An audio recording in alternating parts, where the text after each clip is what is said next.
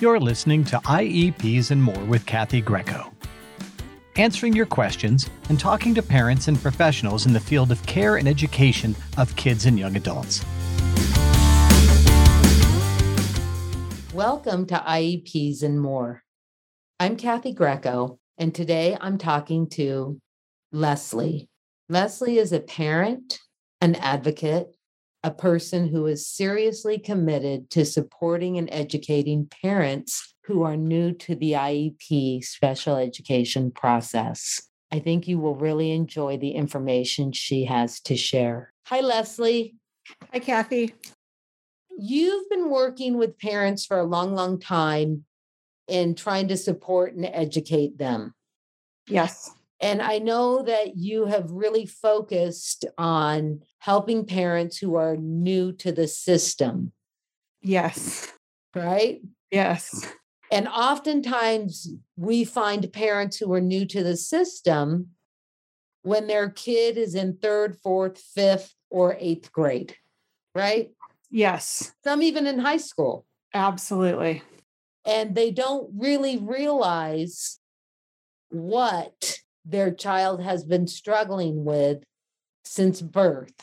Absolutely.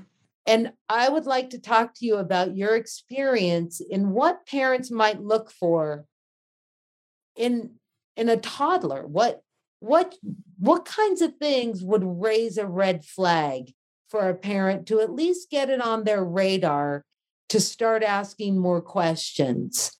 When you have a baby, what kinds of things have you noticed that babies might do that might cause a parent to think twice and to maybe probe a little further? Absolutely. I think even with babies, you can notice some things that if you have another child that you didn't notice the first time, or that others might point out to you. And certainly the most important thing is that you love and accept that baby. But there are things as a parent that sometimes when you look back, you recognize like, oh, now I could see how that plays part of her anxiety. You don't hear a lot of parents talking about anxiety in babies or in toddlers. And there are things where you can see behaviors that will sometimes turn into that. And So sometimes, like early on, you might look at the connection that baby would have with parents and siblings. absolutely. And for example, sometimes these kids can, although that there are many people in their lives, whether that's grandparents or nannies or even the father versus the mother, these kids tend to have a primary person that is needed. Even if there's 4 people sitting around, it's that person that they need to connect with because you can tell they're trying to say something. That's their safety. That's their safety. That's their go-to. So Absolutely. Even though they might be in a family gathering, in a small family gathering where it's not overwhelming, people they're very familiar with, even live in the same house with, when they are in that space, and even when they're not, just in the normal course of their life, the main person, they target their energies, their needs, their wants, their desires to that primary person where they feel the most understood and connected, correct? Absolutely. And that understanding and watching is what can be those first signs of what's going on. Because behavior in babies is language. They can't speak, but they do tell us things in their needs and wants and behaviors. And those behaviors are in everyone. Yes. Is communication. Behavior Absolutely. is functional communication. Absolutely. Absolutely. And they do it from infancy, right? They hand you this baby, they cry, they need Yep. you. You learn all of those cues. That doesn't stop when they, aren't infants. They just develop over time. And those behaviors will always be their first form of communication. They don't go away. And so that primary parent becomes necessary. But like a security blanket. Like a security blanket. Yeah. Yes. There's something I call the koala cling, which with this type of baby, you almost have to pry their hands off of this primary person to get them to go to that other parent or to sit with the grandparent. It is not a separation type of behavior that you would see. It is I need to be on you and hold on as tight as I can because this is how I'm safe in this world. Like clinging on for dear life. Clinging on for dear life. Yes. Right? Like that primary person is the breath source. Absolutely. That's such a good way of putting it, because as a parent, you can feel like, oh my gosh, like I just need 5 minutes to breathe. But for that infant, you're breathing for them. You're breathing with them. And that world, for whatever reason, is feeling unsafe to them. And so that's why they cling to that primary person even more.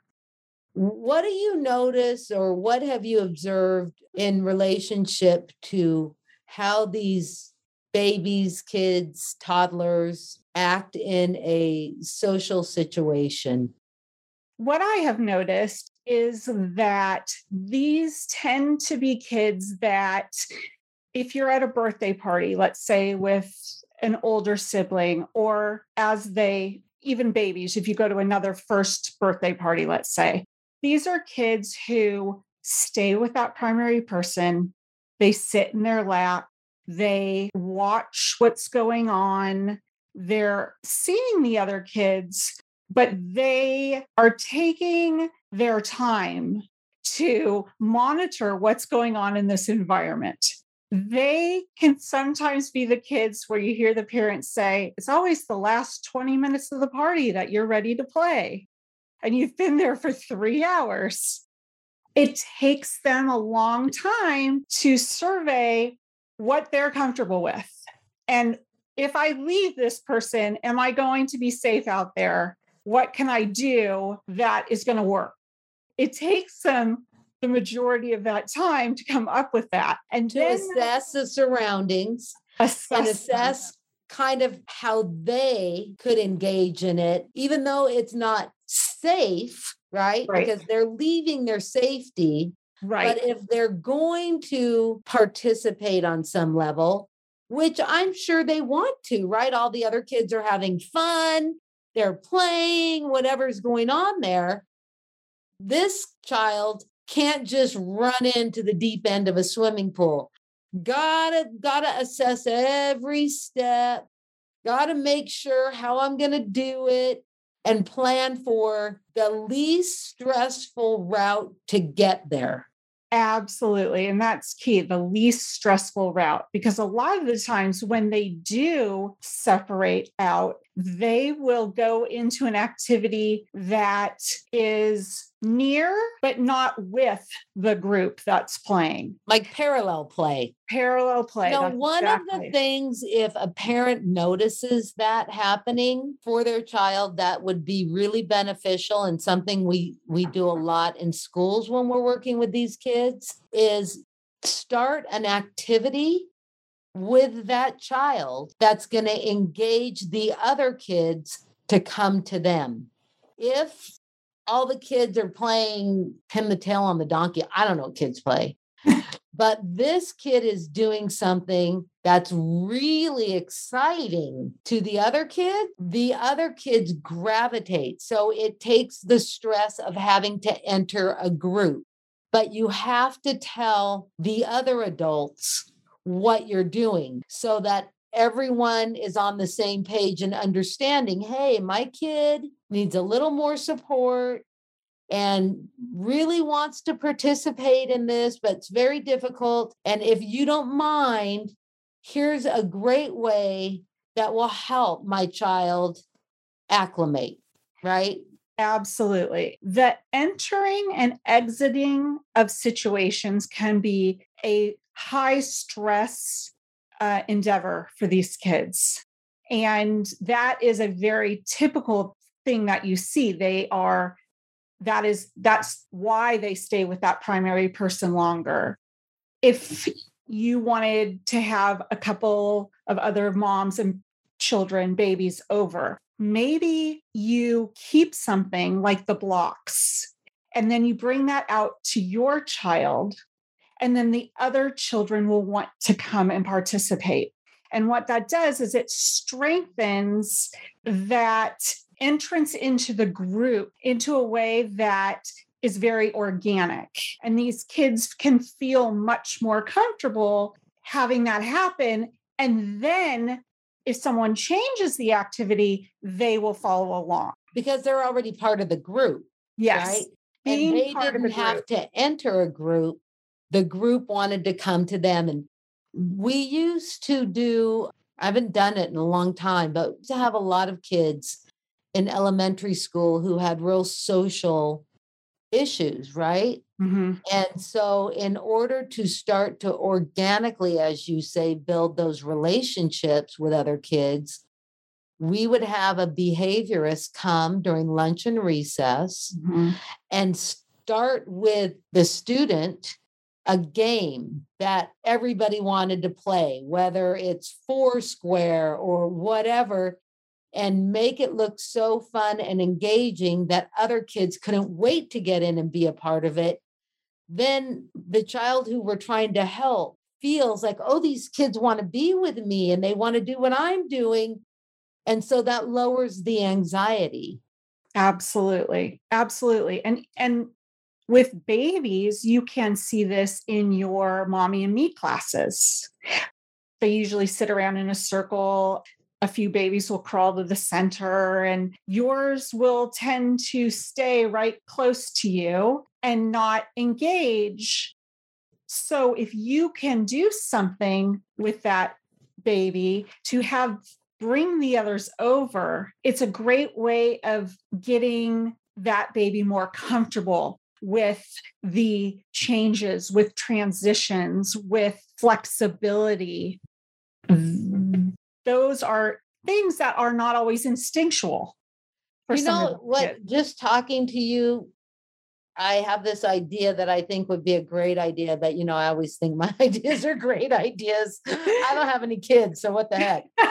But maybe if you were running a mommy and me class, like you say, maybe every baby, every attendee would take a turn in being the primary baby, in starting something. Yes. And then having the others join them so that everyone has that experience of doing something that others want to join. And it makes it more natural then for them to join others' activities. Absolutely. And you can see sometimes mommy and me groups that might be your community groups. You'll go from house to house. You can really do that process if that group functions in that way. But you could do it anywhere. Anywhere. But if you're in a more structured environment, sometimes, through the preschool or whatever it might be. Right. Because they're running their own program. Absolutely. To do that, to discuss that as a group, to bring that up could be incredibly helpful for some of these kids. And also monitor your baby, see how things are going. Because sometimes these mommy and me groups can have 10 babies in them. 10 babies when you're 6 months old, 9 months old might be too much for your baby. So if you can find 2 or 3 other moms that you could meet with to start the process in a smaller environment where there's not so much going on, because sometimes that sensory stimulation that they're getting from 10 babies in a room can just put them right into the freeze zone where it's like, this is too much. So I'm just going to. You want to test the waters. Test the waters. Put your toe in. Yes. And once your toe's good, you put your foot in. And once your Absolutely. foot's good, you put your legs in. Yes. And sometimes things will happen through life and you'll see changes in your babies and your toddlers. And it's okay to go back. It's not, once you pass through a stage, it's not gone forever. You tend to revisit it. And so these techniques you might see again in when they start preschool 3 years later, they need to be in something smaller. These are signals that our kids are sending us. And if we can be aware, it supports their emotional development and gives them strength. If we miss some of them and they become overwhelmed, we'll see the tantrum from the overwhelmment, but we don't think to go back into a smaller Right. environment. The tantrum or the shutdown. Yes. Right. Yes. And then you've missed that opportunity because every new environment is anxiety producing. Every new Absolutely. environment. And wading through that anxiety is how we learn to do the next thing, right? If we're always mollycoddled and we don't have to do anything that makes us uncomfortable, well, then what the heck are you going to do when you get in third grade, right? Absolutely. So you have to find a process that works for your child on whatever level they can tolerate. And like you say, you may get to level 6 and then start preschool where there's a whole different sensory environment and people and all that going on. And you go, whoa, okay. Now we need to dial it back, maybe back to step 4 so that we can go through step 4 and 5, maybe more quickly than we did the time before, but so we can get to 8 and not back to 0. And kids need that flexibility out of their parents, their caregivers, to build up that safety, to build up that resilience, that grit. And it is, to me, a very natural progression. If I stop working out, I don't go back to the level 5 class. I go back to the level 1 class if I haven't worked out in 6 months, right? Right. So this is very normal human behavior, but the process of life and what should be done is out there and it's its own machine. And not all kids can work in that manner. And what's important is what they need, their individual needs. And we need to be watching that behavior. Have you noticed, as the kids get a bit older when they're toddlers, what sleeping patterns and potty training might look like? Yes. Different from typical kids? Yes. With toddlers, they can be very dependent still on a security object. For instance, not, hey, it's nap time, let's get your blanket. But if I'm going to go out to the grocery store with mom, I have to, for my breathing, be able to have that blanket with me or that stuffed animal. It is an object that supports their being in the world. And being more independent than clinging on to mom. Absolutely. I can sit in the basket.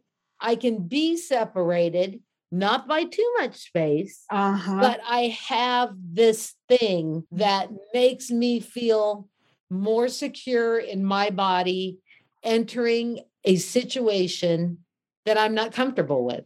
Absolutely. They're telling you I'm not comfortable, and this is what makes me comfortable. And it is a necessary object in every environment and interactions. So that transition behavior can be a sign. They will, toddlers, let's say, will stand, if there's 5 toddlers and someone is offering them popsicles, this toddler tends to stand in the peripheral of the group. They're okay waiting for their popsicle till the end because they're not comfortable busting their way to the front of the group. They might They're kind of watching the protocol of the whole situation to yes, see if they even want a popsicle. Do absolutely. I want to do what it takes to get the it. popsicle, or forget the popsicle? I'm out of here. Absolutely. Is it worth it? And when the group has their popsicles and those 5 toddle away, yours might be standing there and they're waiting for that person to hand them the popsicle rather than walk up and engage, reach their hand out for the popsicle. They are once again using that space to keep them safe, to keep them comfortable in the situation. And have you noticed with the people you've worked with that at this stage, there might be some sleep disturbance at a young age? Yes. And sleep disturbance, I think, is a hard one for parents because as your baby grows, they might wake up, they might need a extra feeding in the night or those kind of things. But for sleep disturbance, what a lot of parents see is that your baby's tired, it's bedtime, you put them down. That first hour, maybe even 2 hours, they're restless. They're sleeping, but they're going from one side of the crib to the other side of the crib. Some will even sit up. Their eyes will be closed, but they'll just sit up. They're not restful. They're not peaceful. And that in itself is shortening their sleep time, right? So they can be cranky the next morning. Those things are sleep disturbances. And sometimes that even carries on. Oh, yes. Through, elementary, we see that later as well. But maybe if parents kind of think about it when their kid's a younger kid, these sort of flags go up, right? Yeah. You have a couple flags. I mean, maybe one of the things is like, okay, that's fine. But you see a couple of these things, you're not too sure. You might want to keep a closer eye on it, right? Absolutely. Because the sooner you can get your child what your child needs to be able to progress in life, the better it's going to be for everyone. Absolutely. You don't hear a lot of doctors at toddler stages telling you about sleep disturbances. They sort of chalk it up to, babies, right? Babies wake up and this is what you do. Well, babies have nightmares. Toddlers have night terrors, and monitoring and even keeping a little bit of like a data log, if you notice it a couple of times, can be really helpful for parents because you might be able to go back and say, wow, we had the family over to the house and the toddler went to bed a little bit late and there was a lot going on. And that seems to be the time that they wake up at night having a nightmare. Yeah. And if you can identify some of those things, you can better plan for them or plan around them, actually. Absolutely. They might need to start their quiet time earlier. They might need the event at your house to end an hour earlier so that they have more of that connection time with you in order to lower the sensory stimulation that they've had from that evening or from that event in order to settle themselves enough to go to sleep. Peacefully. To sleep peacefully. And restfully.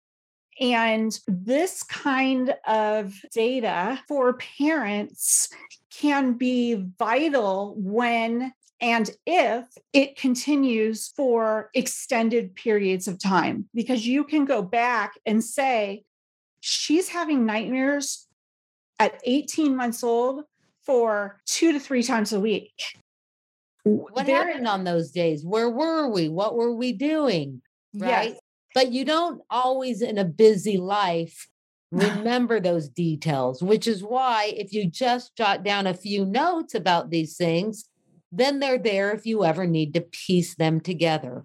Absolutely. What about potty training? What have you talked to parents about in relationship to potty training? There is one that's really, if you can keep the data, even if you talk it into your phone, just a little voice message, Wednesday the 2nd, because potty training for kids that might be a little anxious or have a little bit higher stress level can be a long and inconsistent process. You are doing pretty well. They are getting it. You've tried the rewards and that's going great. And then they'll be playing and have an accident. And you think, oh my gosh, what's going on? Like this is unusual, right? Well, what's happened is that they have either refocused into something so engaging that they forget that what's going on inside their body. So maybe they've lost that connection because their attention and energy is on something else. Absolutely. And although I'm sure that's very common for kids who are younger, you're talking about kids who are beyond that particular developmental stage. Yes, I'm talking, we've been potty training 4 to 6 months and this will occur. You will be somewhere and they start, maybe you go out of town for the weekend and they have more accidents regularly. And then this continues when you get home. And you're like, okay, yeah, we were out of town, but now we're home. We're doing what we normally do. It takes them time to get back in that groove. It's almost like, okay, we have to go once again in our step progression, if we want to use that as a gauge, right? Like we have to go back to step 2 to get her or him more in the habit of doing this. Right. So like maybe before you had this event, you were at stage 5 or 6. Yes. And then all of a sudden it's like, what's going on? What's going on? And maybe you dial it back. Absolutely. For a while until we once again master step 2 and can move to step 3, 4, 5 once again. Yes. And parents that have kids that can be a little bit more anxious, or if you're looking back, if you have a 2nd grader and you're looking back, if you can identify, wow, really, we were on and off potty training for a year, 2 years. That is not unusual for kids that have some anxieties or might in the future in 1st, 2nd grade be having some struggles adapting to school or sensory issues, those kind of things. So that's why it's important to always keep data as well. Because when you look back, these can be signals of things that might be coming in your future. Right. And even though it might amount to nothing, great. Absolutely. But if it amounts to something and you need to talk to professionals, you can lay out a history with some detail that you might not otherwise have if you didn't just jot some notes down. Absolutely. And ultimately, this history for all children is very important. It can tell us things. It tells us their story, their individual story. Absolutely. So when we go on to a preschool kid, we still see sometimes the separation difficulties that look maybe a little differently than a typical preschool kid, right? And we might see the continued parallel play as opposed to diving straight into group play, right? Yes. And they might get themselves comfortable at school, but need that primary teacher or aide or person in a school setting in a different way than typical kids might be able to acclimate to a group or a group environment. Absolutely. Parents can sometimes find that, okay, it's time for that child to go to preschool even 2 days a week. And they will find that primary person in that preschool. So that's a behavior that they've had at home. And now they've been able to transfer it into that preschool environment. But in order to actually make the transition, right? Absolutely. Like if they know I'm not getting out of preschool, right? Mom's going to work. So Right. whatever's going on, this is where I have to be. And the only way that I can physically keep myself here and in one piece is I need a safety net. Yes. And I'm going to make a primary person here. As a parent, you can sometimes see if that person might be absent that day. They've had a really rough day at school. They might not sleep that night. These can be signs of that primary person not being there for support for that child. It can be where months into school that your child still needs to be sitting on the lap of that aide or teacher. The environment as a whole for them at that time just might be too much. And it's okay to have these discussions with your kids' preschool teachers, because not all kids can handle 2 days of preschool at 2.5.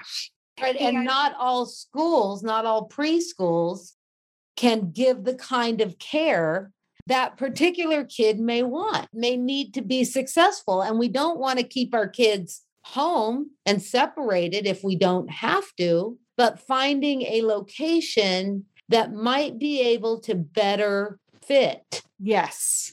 To help that child acclimate, because then once they get acclimated maybe to that smaller environment that's more protected, that can help them get a foot in the water, then at some point we might transition them to a bigger one. And, we've done that a lot with kids who are highly behavioral kids who have been kicked out of classes, tried to be expelled in kindergarten because they're little kids with big behaviors, destroying classrooms, fighting, kicking, running, whatever. Yes. And when we try to reshape those behaviors, we take them to a one-on-one environment. Yes. Where they get very familiar with their one-on-one teacher and they have a one-on-one behaviorist, and it's a very protected cocoon. The next step is to take their protected cocoon and do it in a classroom. So they're still with their protected cocoon team, but they're just doing it around other people. So they get more acclimated to what's going on. And then removing their teacher for a little bit and letting the kid take some instruction from the main teacher. Yes. It's a methodical process. Absolutely. And sometimes we have to start that methodical process at a much younger age than anybody ever noticed or anticipated. Absolutely. And to be able to think as a parent in this way, to have the knowledge as a preschool mom rather than looking back as a second grade mom, can help the labels that sometimes these kids get labeled with, the difficulties in environments, and tying this back into what we discussed before with the babies, with the activities, and having those other babies come over, or in the preschool, starting an activity with one teacher over here and then engaging with the other kids coming over. These are just techniques that can support our kids and give them a better chance of being successful. At any age. At any age, right. at so any if the child needs it, if the child is one of these kids who might need this extra support, the earlier we start the extra support, probably the less time they're going to need the extra support. Exactly. And it is okay to not follow the push of the pressure and the grit, and your kid should be able to do this. They're in preschool. Right. Your kid doesn't need to fit a square peg into a round hole. Absolutely. And we're not going to do that with children. We're going to try to figure out how do we get my kid? How do we get this individual child prepared for their next step in life. And what does that take?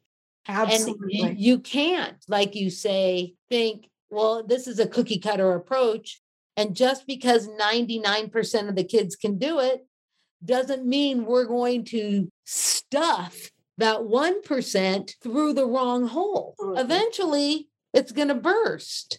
Yes. And what happens is then now that child, that toddler has taken on even more emotions, more sensory overload, and their little being is holding even more. Of course, they're going to possibly act out more or struggle for longer because they need more support. And that's okay. They just need us to recognize that for them, this is their process and their training, and they will get there, but they might have to do it at a slower pace. There are places and there are people that you can find to support your child if where they are, that preschool, that daycare, whatever, is causing them a struggle, it's not the right place for them to be. The other thing also that I have seen in representing clients with anxiety and autism, which, anxiety is also subsumed in autism oftentimes, is that many of these kids are very bright.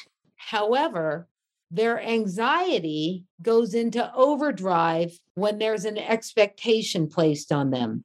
So even though at home, Johnny knows his colors, Johnny can do his colors. Right. And Johnny's now in preschool or kindergarten and asked his colors, and he can't do his colors. Yes. And everyone wants, what's going on? Why can't he do his colors? You think he can do his colors, and he can do his colors. It's not about the colors. Right. It's about moving through the anxiety of this child thinking, I can't do it. Oh, or it's too hard. Or holy cow, look at all these questions on a piece of paper. I can never answer all those questions. Exactly. So breaking it down in manageable pieces for that particular child. Yes. Yes. And these are little people adventuring out into the world of emotions and activities and input that they've not had before. And they need to be taught and understood so that they can be open to learning. Because what happens is if they are anxious or they are overwhelmed, that is shutting down the part of their brain for learning. I had a wonderful psychologist explain this to an IEP team once. And he said, Kurt Kikas, and I use this all the time. A child with anxiety is like trying to merge onto a freeway. Yes. When all the cars are stopped. No matter how fast your car can go, if you're stuck in that traffic trying to get on a freeway, your car's not going to be going at all. So no matter how bright these kids are, or no matter what they know, when the anxiety kicks in, the access to what they know or to learning, boom, shuts off. Absolutely. And while that's a physiological thing that's going on, it is also you will see it behaviorally, you will see it in the look of that child that we can pay attention to and slow down, make smaller chunks of things, scaffold these activities to a level where they are successful so that the success and the positive feelings have a chance of being what they experience rather than I have a sensory issue or I'm sensitive. I now go to preschool. I'm overwhelmed. Now you're asking me to sit quietly and I just want to run. It's compounding. What is called in the behavior world is building behavioral momentum. Absolutely. So you start with a small task yes, that that this child can do right then and there. Yes. So that they get the confidence to move on to the next thing. Absolutely. And they can do that once you build behavioral momentum So the child then, their anxiety's decreased a little bit. They feel like, okay, I'm doing okay. I can do this. Then you can introduce maybe something that is going to be new, novel, or a little bit more difficult. Some kids can't just have you put the worksheet down and have a teacher say, okay, now we're going to learn addition. No, no, no, I can't learn this. No, even though I already know it. Right, absolutely. And in preschool and in education in the system that we have right now, there's a lot of, well, your child is 5, they have to go to kindergarten, or or these should have, would have, could haves that we as parents feel we need to follow. And what happens is that if you are observing your child and watching these nuances, sometimes in toddlerhood, you can see that maybe that preschool teacher will say, you know what, we put crayons on the table and every day we want them to try to, draw a circle or color something in. And Johnny wants to run over to the other side of the room and play with trucks. We can't get this child to sit at the table. But Johnny's not doing his circles. No, Johnny's not doing his circles. And every time there's some sort of writing activity, he wants nothing Johnny's to do. out.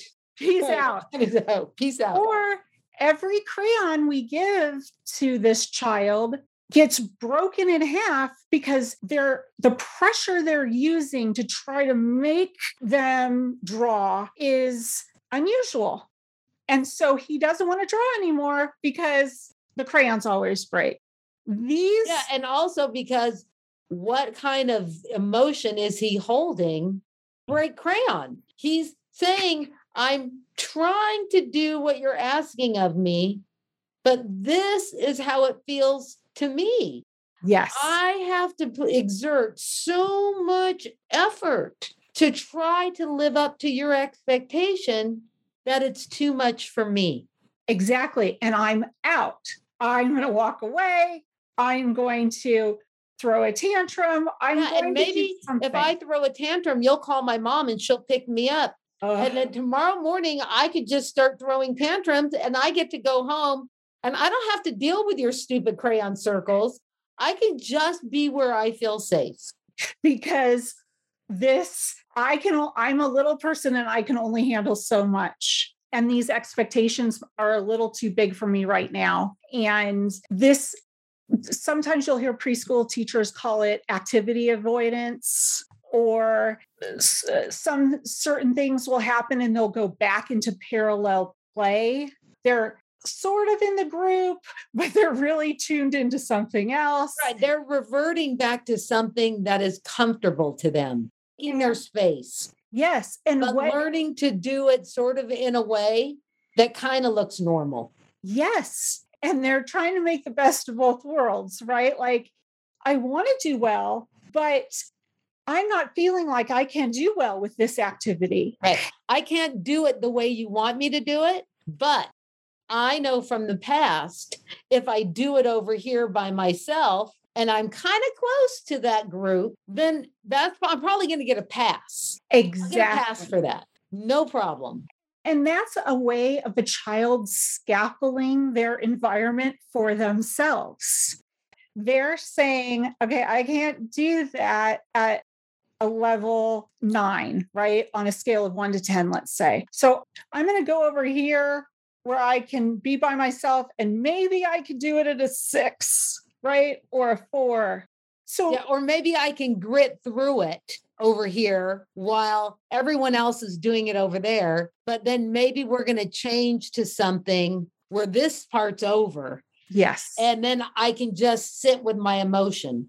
And children scaffold environments you put them in, like the babies that we've started this with, by staying with that mother or that primary person on the lap, by observing the rooms. They're breaking down environments that we put them in into chunks that they can absorb and observe and then feel safe with, and then maybe go out into.